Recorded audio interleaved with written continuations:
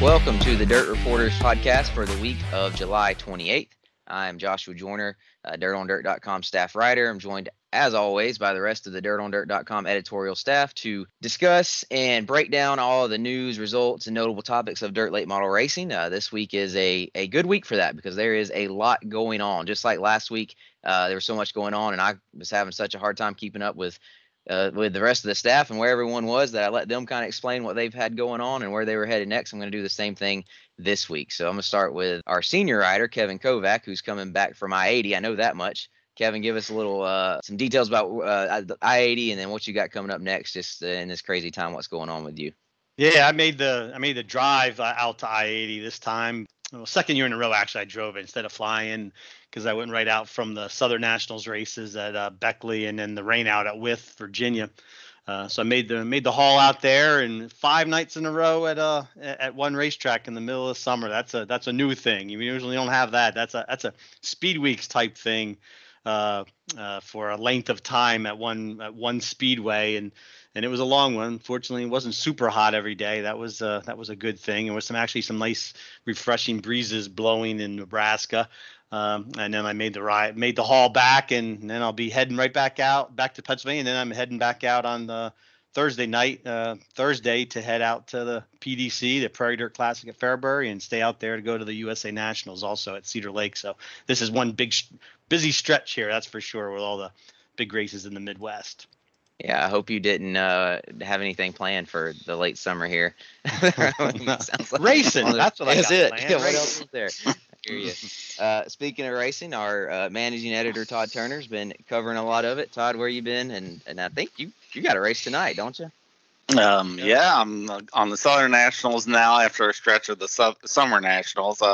Had a couple of good stretches with the Summer Nationals. This last one was kind of the farthest flung one, it's out there in Springfield, Missouri. And as we worked our way back to Tennessee and Kentucky, Illinois, Tennessee, and Kentucky. I left out Illinois.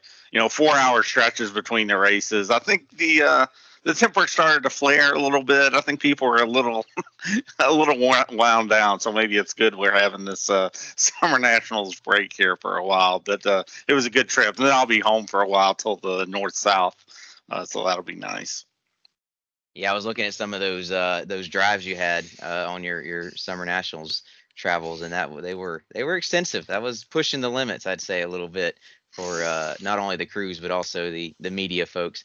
Our weekend editor Robert Holman. Robert, I know you were at Rome this past week, right? How was that one? Oh, that's right. Since we got together last, I went to I-75 over there in Sweetwater, and went to Rome on Sunday. It was a good show, and then I went to bed actually for the first time in on my own bed, which was excellent. So really only had the one race there at Rome actually. Since we got together last, a summer Southern Nationals. Goodness, I get those two mixed up all the time when you're going back and forth from tour to tour. But this coming week, Thursday, Friday, Saturday, and Sunday, I've got 4 straight Schaefer's Southern Nationals races. The Ray Cook stuff. I go to Boyd's, then 411, then Tazewell, and then circle back around to Volunteer Speedway where that race was rained out, where I was at actually last Monday. So hopefully, that's. It's going to be a good wrap up for the Ray Cook stuff. Yeah, and a good points battle shaping up for that stretch as well, which we'll of course talk about a little bit later in the podcast. I was on the Southern Nationals this week.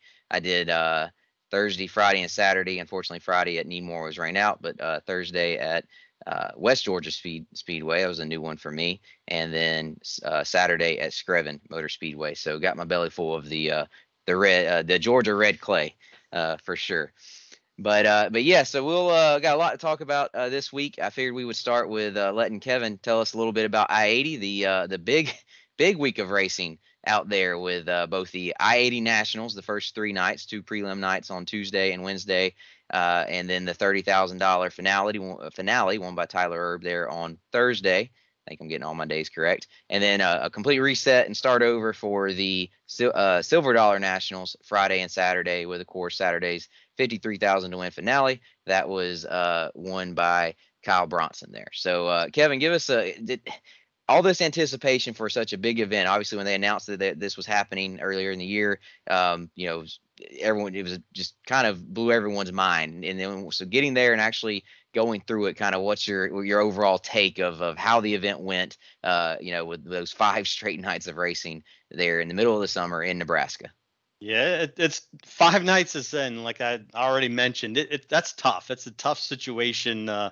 It's grueling, and there's a lot of you think about the full-time race teams, hey, that's fine. And, of course, those crew guys, a lot of them were in that pit area for 5 straight days. They never even got to leave, that could be a little taxing on people's, emotions, I guess, when you're there in one spot and never see anything different. Not even see a palm tree like you do in Florida during speed weeks, at least, But there was 44 cars for the field. That was the largest field of the week of the high water mark, and probably a lot of people will be like, hey, that wasn't a very good field. A lot of very, very large field for the amount of money. There was over $500,000 posted in purse money by the Kosiski family for this week, which is amazing. It was incredible purses for every night. And yes. Was Saturdays, that's read it correctly, Saturdays was the most ever paid to start, like the start money a race, $5,300 to start that race. Just to start. That's impressive. That was more than over 4,000 was just that. Never had been even 5,000 to start a race before. So, this was big money available just to get in that race. There would be guys that were in that race that entered the week that had never even won $5,300 for their largest check of their careers. So that would really mean a lot to some guy just to get in the race. And geez, the non-qualifiers race on Saturday that Boone Briggs won was $5,300 to win also. And it was a great payback for, it would have been $35,000 total purse if it were for 24 cars. So, it's kind of mind-boggling, really. That's a regular big race somewhere else, and this was a 20-lap non-qualifiers race. And even the non-qualifiers race on Thursday for the I-80 National still paid $2,000, and it was $800 for second. And pretty, you knew you'd get there. If you'd have just gone there and made every race, that's $8,100 just guaranteed to you. So. But there also is, if you're a lower tier team, it's hard to get crew guys to go for 5 nights. It's, everybody, probably it's easier to get guys to take vacation when they're say for speed weeks or something like that in the beginning of the season. Middle of the year, 5 nights in a row is tough. And I know there were some teams that were even kind of switching guys out. I know they talked to Charlie McKenna from Iowa, and he had a couple crew guys come for the first 3 nights, and then he switched out and they went home, and another couple guys came and helped him for the other 2.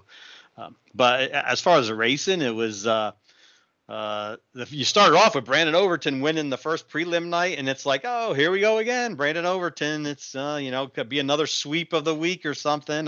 Domination again by Brandon, but he had a good run in the second preliminary. But after that, he looked human. I don't think he really was took to the racetrack as well as he was hoping, and it never kind of came to his liking, the slickness of it, and he had to get figured out those tires too, which they weren't allowed to sipe and groove for the week. So that changed up a lot of things for a lot of guys. A lot of guys had a lot of learning to do with that.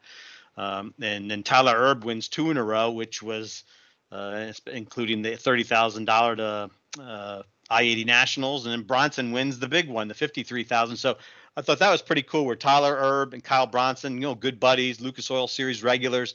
Both of their wins were the biggest of their careers. And they had never won races that were paid that much. It doubled the most money that Tyler had ever won, which was $15,000, and Kyle had only won a $12,000 was his highest first place payoff. So it was pretty kind of a breakthrough for both of them. And that Kyle Bronson was especially impressive. Unbelievable the way he blew that field away once he took the lead. And I know, I think Robert mentioned in his fast talk answer there, talking about I-80, how he always would, it's always been a question. Can Kyle Bronson, he's such a hard racer, charger on the top, can he survive a longer distance race to win one of these big money shows and without knocking the deck out of the car? And this time he did. He got up and he stayed on the outside the whole time. He pushed his car up on that lip and just was ripping it pretty much the whole race and going through lap traffic. He won by a half a lap. Over 10 seconds over Tim McCreadie, who got in the second, like late in the race, never even gotten in view of Kyle Bronson. So you have to give a good shout out to Bronson for the performance he put on. It's probably the biggest blowout in late model racing, I would think, since Kyle Larson won that race back at Alltech in January, when he won by kind of the same distance, about 11 seconds, I think it was. So Bronson kind of added his name now. He's kind of arrived. Once you get one of them big 50 grand wins, I think you've come along and you've arrived in the sport. It's kind of a ironic, I guess, is be the word to say, that how the week started with Brandon Overton winning. As you mentioned, it's like, oh, here we go again, and then you end up with, they're definitely not, I don't think they're upset winners, Tyler Erb and Kyle Bronson, but they were, I would say, surprise winners, and especially considering, Overton starting off the week with a win. You're expecting Davenport, or McCreadie to run well, and some other guys. But I think if you look back, and both those guys have been running well, so not a huge shakeup. One thing may have been a little bit of a shakeup was the announcement that came out, I believe, on Saturday about the future of I-80. Some things up in the air. I think one thing for sure, or at least they intend on doing, is having the same event again next year. Not next week. Yeah, no, not next week. You're not ready to go back next week. Wait a minute here. Give us a break here, Joshua. Sorry, back. But next year they'll do the event again. But things are a little uncertain with the future of I-80 there. Kevin, can you give us a little update on what's going on and what we know so far about that? Yeah, the rumors were starting to get out there during the weekend that this could be the last year for the track. I mean, let alone maybe next year. That this is Kosiski family was talking with some people, a company, about selling the racetrack, and it wouldn't be a racetrack anymore. So I mean, that was kind of funny. I was ready to talk to Tim McCreadie after the race. And there was a fan talking to him, and I kind of waited for the fan, and he's talking with the fan, and the fan said to him something, "Oh, man, I love coming here. This is a great racetrack." And then McCreadie says, "Yeah, it's too bad that this place is going to be bulldozed," and the guy, and the fan looked at him like, "What? What are you talking about? What?" And he's like, "Yeah, it's good. They're going to shut this place. They're going to sell this place." And I swear, I thought that the fan might cry for a second there, because he was blindsided by that. Like McCreadie was, probably there for 5 days. There's a lot of talk about that in the pits, and this fan had no semblance of a clue that this was a possibility. So it looked like Tim McCreadie broke some news to this fan, but broke his heart too. It sounds like. Yeah, I know, broke his heart. I think So I thought that was just a funny little anecdote to add. But I did talk to Joe Kosiski, the promoter, after the race, and Joe in Victory Lane right after the event on Saturday, he announced that next year they're going to do 5 days in a row again, the same purses, and he's going to add a $53,000 bonus if you can win all 4 features, and a $20,000 bonus if you win the 2 big features. So even adding more money to it to make it even bigger. And he did confirm at that point that yes, the family is talking to a company. It's kind of a neighboring company about buying the property, and it's gotten to a good point where they think he's confident it probably will happen. But he had also said that he wanted that part of the deal was, hey, we have to have at least one more year, because I think he says, I'm not too dumb of a promoter. I know that if I'm going to be selling this racetrack and it's going to be that's it, I want to have one more big Silver Dollar Nationals. It would be really dumb to be in Victory Lane and just say, hey, we're closing. Let's make everybody realize, hey, this is your last chance to see the Silver Dollar Nationals at I-80. So it will be something to watch. Again, it does. He is confident that it might happen. We'll have to see. You never know with big deals like that. So, but the I-80's days could be numbered, and next year could be the last Silver Dollar Nationals and I-80 Nationals together. Yes, unfortunately, you talking about him being a smart promoter and got one last hurrah there, didn't pull an East Bay and do 5-year Yeah, notice 5 years. or something. Right. But it either, if that does happen, that is unfortunate because this event and I-80 itself has just blown up. It seems like to me over the past I guess 10 years or however long it's been going on. And Todd, I'm going to kick it to you for a little bit of perspective on that. Where this event, how it's kind of come about and where it's come from, because I know it's not been that long. This event has been going on, and I-80 has been on the radar like it has. Yeah, I mean, it to hear now that they're talking about closing I-80 reminds me of years ago when Sunset Speedway there in the Omaha area used to be the big deal. When that closed, it took a few years for I-80, which I guess was originally called Nebraska Raceway Park, for it to get going. So it's kind of funny we're cycling through to I-80, but yeah, definitely the Silver Dollar Nationals, maybe in the shortest time period. Maybe Knoxville Nationals is faster than this, but quickly became what some people would consider a crown jewel event. Of course, we've talked about that debate, but yeah, I think the Silver Dollar Nationals is just it's kind of done it right. It kind of hosted that alphabet soup race years ago with all the regional series kind of coming together, and that really became a popular event. And then they slowly built bigger and bigger races, and the Silver Dollar Nationals started relatively modestly, and now it's grown into, I mean, what Kevin's talking about for next year, those bonuses and stuff. I mean, that's a lot of money. I mean, that's of course Eldora broke the bank with the Double Dreams. I don't know if we'll get there, but if somebody was able to rip off a bunch of wins next year at I-80, that would be quite a way to go out for sure. It's unfortunate to hear, whenever I hear tracks close or whatever, people have bemoaned them. I'm like, there's a lot of them I don't bemoan. Now, this is one that I hate to see go, that has been run well and been invested in and been a participant in the kind of the raising up of the sport, especially in a part of the country that kind of needs it.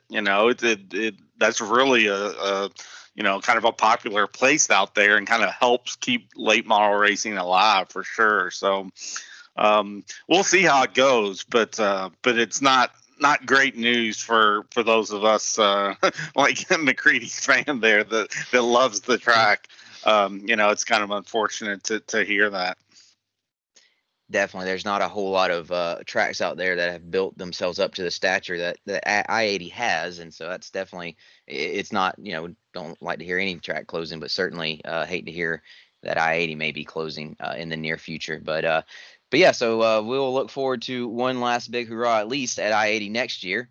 We'll have to start resting up for that. Whoever is getting sent back out there, Kevin, if you're going back, or someone else gets it. But moving on though, let's come back a little closer to all of us, the East Coast here with the Southern Nationals, and talk a little bit about what's going on there. I was on the tour, like I said, for 2 events. One got rained out there at Needmore. The tour's Southern or Georgia Swing, South Georgia Swing kind of deal it does every year. Started at West Georgia Speedway, which was my first trip there last Thursday. The track was, looking at it, and you could tell I'd seen pictures of it before, and talking to some of the drivers, there wasn't many that had been there before, but some of the ones that had been talked about how much had been done to that place and how much has changed with the new promoters taking over this year. Of course, that's the group that had Senoia Raceway last few years, and really built that. Speaking of a track building up, that's another track they kind of built up. Now they're kind of stepping back and starting over and doing that with West Georgia, and they're on to a good start with what they've done there, but it's definitely going to need a lot of work, I think, to get that to where they want to get it to. There was some of the drivers back in the pack that are having trouble seeing because of the dust that was so blowing up so much, and you had 2 drivers at least. I know Mark Whitener and Dale McDowell got into the wall and said they just didn't see it when they hit it, and that's 2 drivers. You don't expect, if they said they didn't see the wall and hit it, I don't think they were just making excuses. That's 2 veteran drivers. So some issues there, but the racing starting out was good. Took a little rubber there late in the race. And then, of course, Austin Horton, kind of a local guy. He's ran some limited late model races there. I think won quite a few this year. And so he kind of used his experience to get a big win for him there on the Southern Nationals. Of course, then Needmore was rained out on Friday. And then Screven on Saturday had Ross Bales kind of shake some bad luck. He's a guy that's had a lot of bad luck on the Southern Nationals last year. I don't even know the number. He thought it was like 9 flat tires he had last year on the Southern Nationals. I know he had.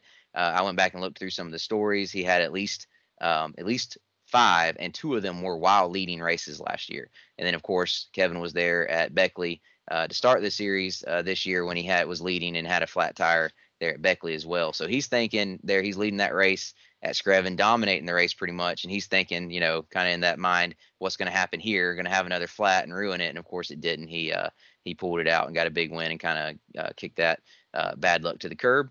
But the thing that comes away to me, and Robert can probably shed some more light on this when he talks about Rome, but is the points battle. And I didn't even know it, but the series does a 1 race drop. So you really don't know who's in line, although I think at this point, maybe Donald McIntosh is leading the points at this point. I know they've kind of swapped. I think the last 2 or 3 races it swapped, but it's going to be even more shaken up when they get to the end of it, and then all the drivers get to drop 1 race. At this point, I think you've got like 10 drivers who are still technically kind of in contention. I pointed out a guy like Kenny Collins who didn't even intend on running the full series. He was skipping the first weekend there at Beckley and Wythe, but because Wythe rained out, he only missed 1 race, and that can be his drop. And he's a guy that's actually had some good runs and could be in contention. But yes, that's going to be something to watch as we kind of go into the final week of that tour. And Robert, since you were at Rome, the most recent race, and I know you'll be Todd's going to the race at Tri-County, but you'll be wrapping up the tour. So kind of give us a preview of an idea of where the points stand after Rome and kind of what it's looking like going into the last few races there. Yeah, sure. First of all, I think it's kind of neat that I don't know if it's neat. I don't know if anybody else thinks it's neat, but this is the first time that I remember all 4 of us taking a Schaefer's Southern Nationals race. I don't remember. Usually 2 of us split this deal, but the way with all the racing that is going on and the way things are spread out, all 4 of us at least having 1 race with Kevin starting it off, and I think Todd Tuesday in North Carolina, and then of course you and I, Joshua, taking the bulk of it. I think that's pretty neat that we all get a little taste of this series. But and also to kind of echo what you're talking about, West Georgia. I talked to Shane McDowell, and he said that it was as bad. The dust was as bad as he had ever he stressed ever seen a racetrack, and I'm like, anytime somebody says that and it's bad, you're like, yeah, everybody says it's the best I've ever seen, it's the worst I've ever seen, and I'm like, really? He said, yeah, it was really, really bad. So I didn't get to see that one. That was you, and so I'll say one thing. I do want to step and say one thing about the track. I think what they ran into with that is it has rained a lot throughout the South, and even their infield was a mess. It was so wet, and I think they expected the track was going to hold moisture better because of all the rain they've gotten lately. And I think being their first year at that track, probably misjudged how much water it may have needed based on how much rain they've been getting, and it may have needed a little more. But to look at the infield, it was surprised me that it turned out to be so dusty by the end of the night. Well, the other thing is that those guys are experienced at track prep, and it's not like it's the first racetrack they've ran, but so I feel like they'll get that situation straightened out. I don't think that's a situation that you'll run into in the future down there. I really don't. I think that maybe is an anomaly that they are definitely going to correct down there. So, but over at Rome, moving over to Rome, you're talking about the points race. Jensen Ford leaves his home territory with a not a decent points lead, but a points lead at least. And he had said that he just wanted to survive down there in Georgia and South Georgia and those tracks that he wasn't familiar with. And he does, in my opinion, he doesn't come back to Tennessee as we start this swing back north. He's not coming back with the points lead, but he did his objective, in my opinion, and that's survive. He's not 50 points out of the points lead. It's not far. Donald McIntosh took over the points lead there at I believe the last Georgia race. He jumped over both. I think it's really Cody Overton took it over, and then all of a sudden Donald McIntosh jumps them both, and now as leading as they go, I think Tuesday in the Carolinas. So by the time I get to the racetrack at Boyd's on Thursday, we could easily have a different leader. One bad night when when you're talking about 8 to 12, 14 points, it only takes one bad night, a flat tire, a broken axle, a motor would go bad for you to go from leading this thing to 20 points out. So, and then you factor in, like, many people really weren't clear about the drop. So I know the McDowells didn't know it. I know Kenny Collins didn't know it, based on you talking to Kenny. So a lot of people weren't really clear about that. So I don't like, if you're going to have a drop, which I don't like to begin with. And I think that you have a schedule. These are the races we're going to run. You either come run with us or you don't. And if you could make it, great. If you don't, you don't. So I'm not a fan of the drop. But if you are going to do the drop, let's just get a calculator out and drop it every time we send out the points. Drop it. Have your worst finish drop from that. If you're gonna tally the points tonight after the race, go ahead and drop my worst finish. If I didn't show up for a race, okay. I mean, that way we always know. Yeah, that's my opinion. I'll say real quick. I'll say I agree with that, because I interviewed Kenny Collins after Screven because he had a good run. I think he ran fourth, and he had ran fifth the night before. I'm like, that's a couple good runs for him. I'm gonna interview him, and he starts talking about the points chase, and I'm like, Kenny, you're 11th. Like, what are you why are you worried about the points chase? And then he explained the whole drop thing to me. So I agree with you there, Robert. Yeah, I agree too that they need to add that in there. Maybe the reason people didn't know about it, they'd heard about the droop rule, but they didn't know about the drop rule. Is the droop or the drop? I just good one there, Todd. yeah, I like that. I just think that it's not that difficult to figure a person's worst finish. If you've had 3 races and this guy comes to 2, we know what his worst finish is. So, basically you're not really worried about, look at it the opposite way. Don't worry about what is somebody's worst finish. Just if there's 5 races, take somebody's 4 best finishes. Look at it. Look at the other side of it. So that way we've had 5 events. We're going to take this, we're going to go up and add every person's top 4 finishes. And if a guy's only ran 3, guess what? He only gets, that's pretty simple. You're only adding 3 races for that guy. If a guy's ran 5 races, you're adding his top 5. I mean, his top 4. It's not that, and I'm not like trying to, I know for starters, it's a pain in the tail when you leave a racetrack at 2 a.m. and people want to know the points and you want to get it updated and stuff. But I also have to believe there's some kind of computer program out there that does this for you and can add this up, and you can get it out in a timely fashion, and we can do it, So, but anyway, if the points race is wide open, if you look at the series itself, we've had a lot of parity. There's I don't know if that's parody is in we've been doing comedy shows, or if it's parody is, I'm not sure if I got my parodies right, but at least I'm saying it, not spelling it. But anyway, 5 different winners heading into North Carolina. I think that's excellent. I think that you couldn't ask for more right there, variety, and I think that's good for the series. And I think that there could easily be 8 different winners by the time we get this thing wrapped up in East Tennessee next week, or at the end of this week.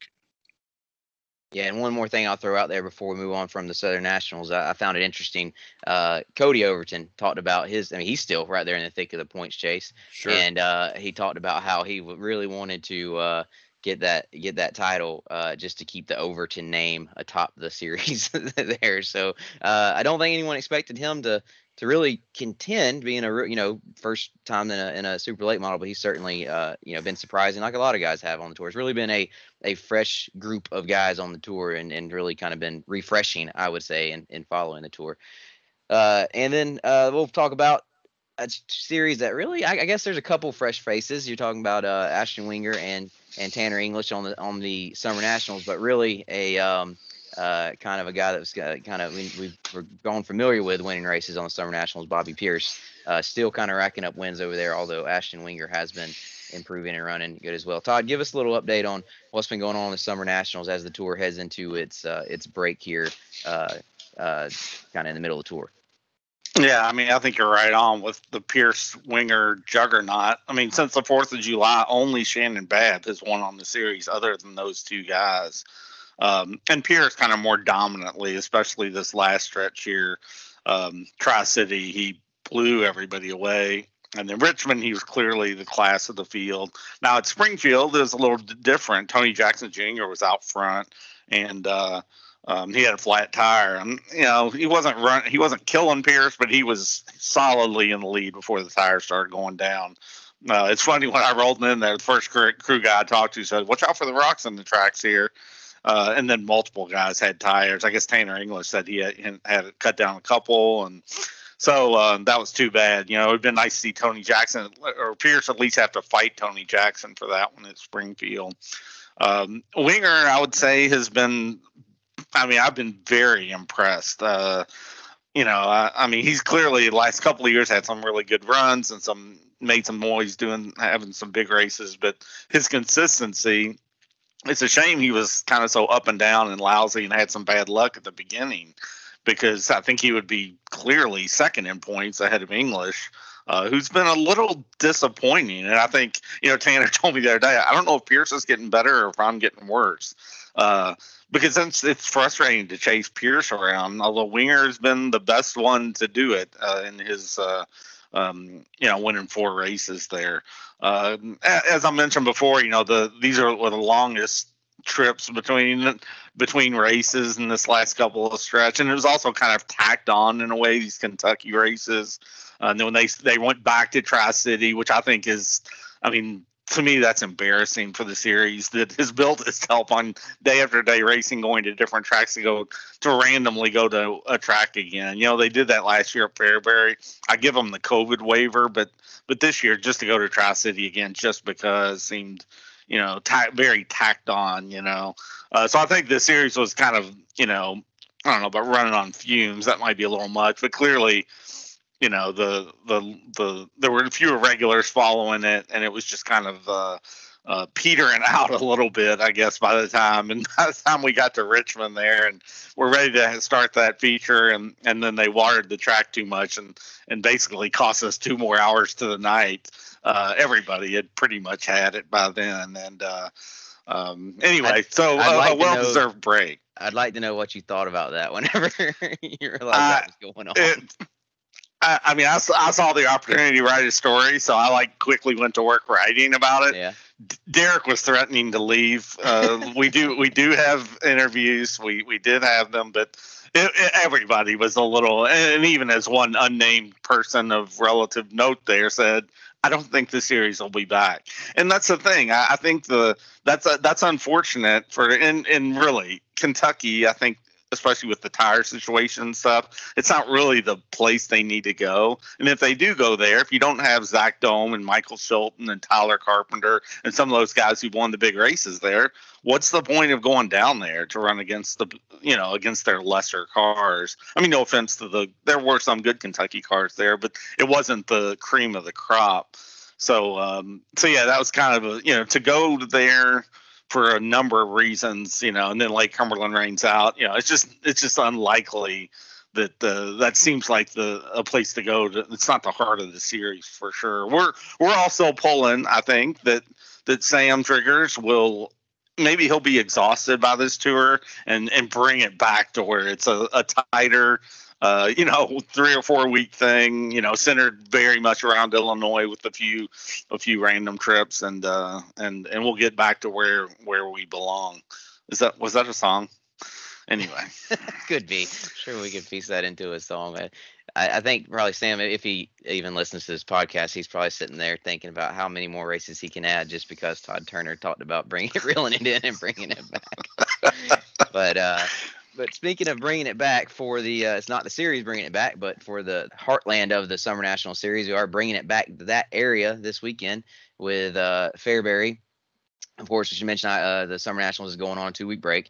And during that time, there's 2 big races kind of in the Summer Nationals area. A lot of those guys will run starting this weekend with the Prairie Dirt Classic at Fairbury. And then next week, Cedar Lake, the guys that go up there for the USA Nationals. But I figured we'd do something a little bit different to kind of preview Fairbury instead of talking about things going on right now.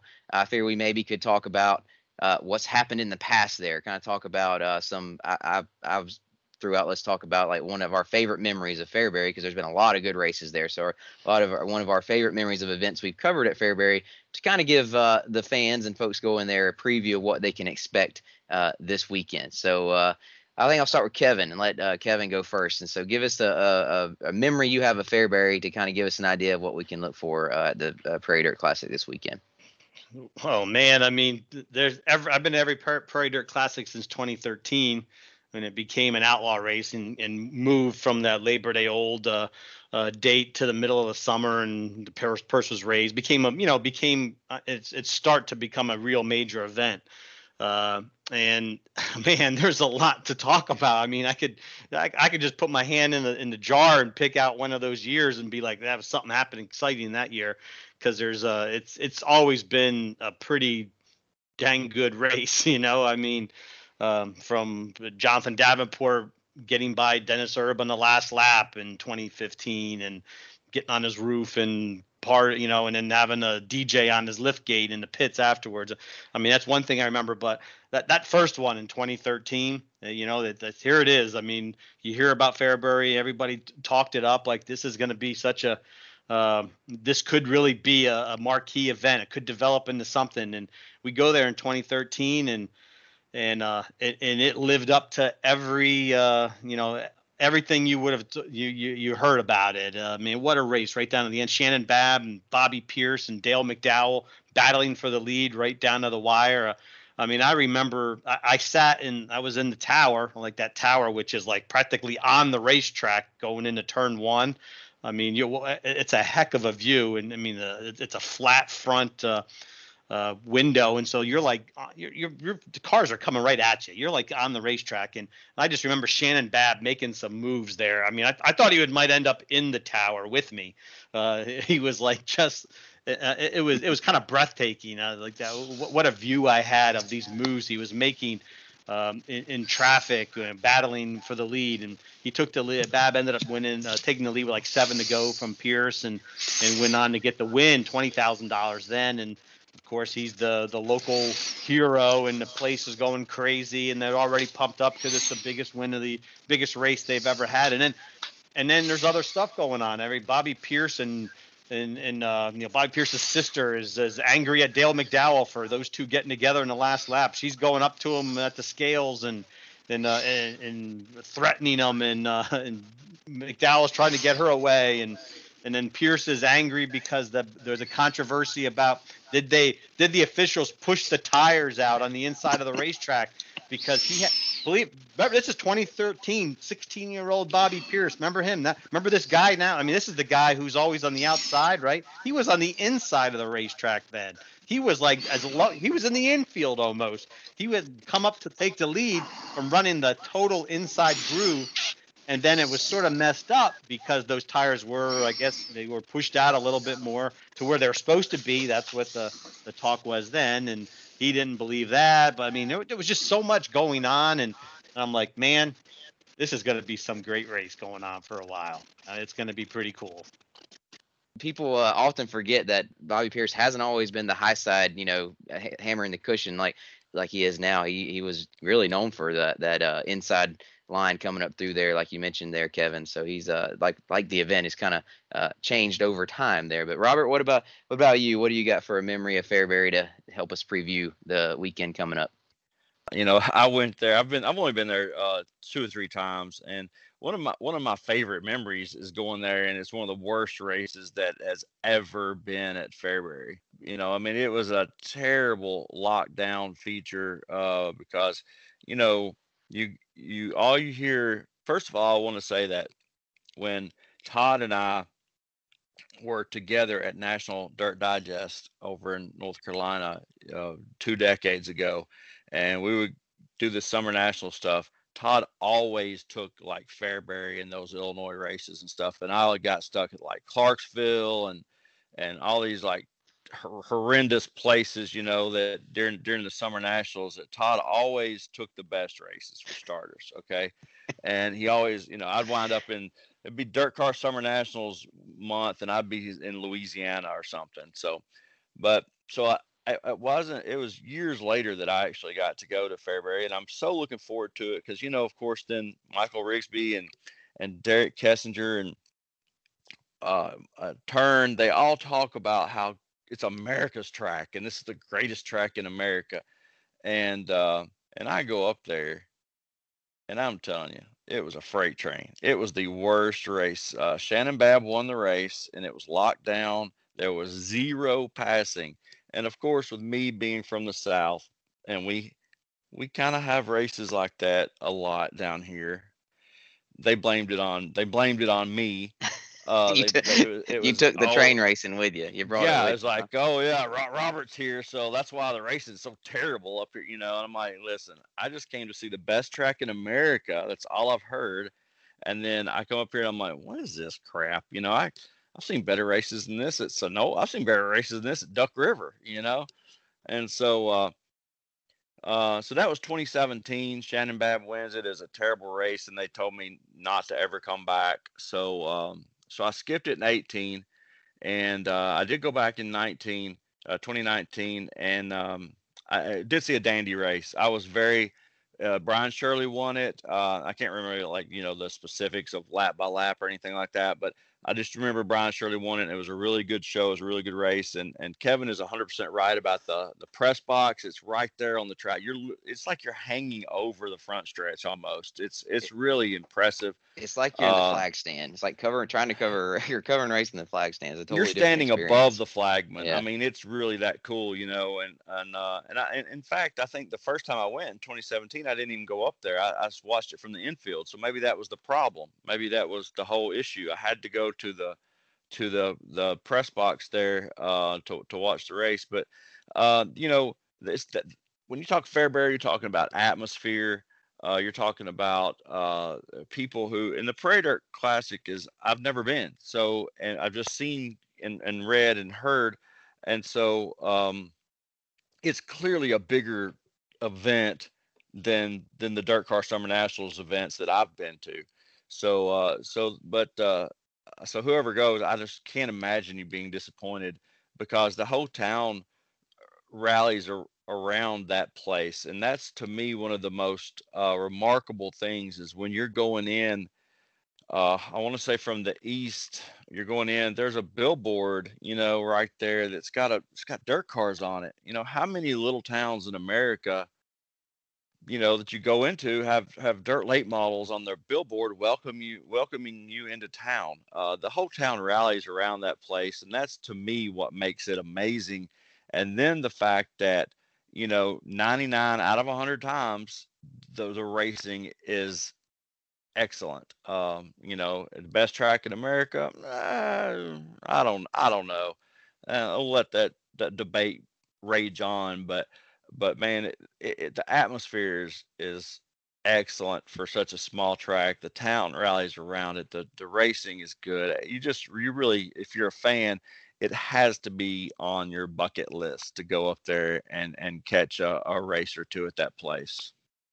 Yeah, I was kind of in the same boat as Robert. I heard all about Fairbury and seen some videos online and of course on Dirt, but I didn't get to go until Summer Nationals. I did 2 races back to back, probably around 2011, 2012, sometime in that time period. I don't remember exactly, but I do remember that the races, I don't remember a whole lot about them other than the racing was good, but it wasn't great. Nothing really stood out as fantastic. I think someone was really fast and probably pulled away in the feature, the best I can remember. But when I went back for the Prairie Dirt Classic in 2015, working for the World of Outlaws at the time, and it was the year that Jonathan Davenport and Dennis Erb Jr. came down right to the end. I think the whole second half of the race, they swapped the lead back and forth. And then, of course, had the if you haven't seen that, you go watch the highlights. They'll come up on Dirt on Dirt. But the dramatic finish, last lap pass, Davenport using a little elbow, I guess you could say, to get past Herb through 3 and 4 and taking the big win. It just, as Robert mentioned, the whole atmosphere there. When you combine what's already a great atmosphere with a dramatic last lap pass finish like that, it was just something I'll never forget. It was certainly lived up to the hype. Certainly, and impressed me for sure. I've always looked for. I don't think I've been back there since that race, to be honest with you. So, so looking forward to getting back there. I'm going with my brothers. My brother is going to be running in the race for the first time. It'll be his first time there. I'm the only one in my family that's been there, so but I'm looking forward. I'm going and actually kind of going to be a crew member this week, so I'm looking forward to going and hanging out and experiencing it that way.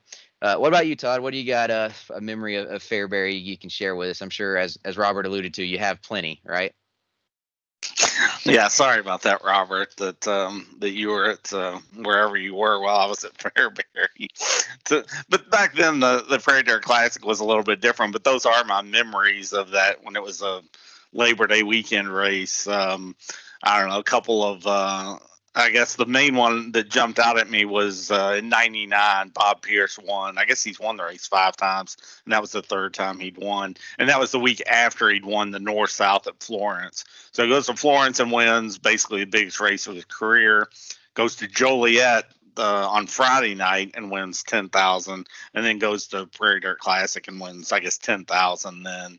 And so over a period of 8 days, he's had, I mean, it was probably the best 8-day stretch of his career. And I remember just, the fans loved Pierce then. It was a big to do and a lot of fun. But it's funny though, the next year at the Prairie Dirt Classic is one of my favorites because I did a story, maybe even upon the encouragement of Michael Rigsby. I don't know, but it was famous back then. The backstretch stands were unmarked and unreserved.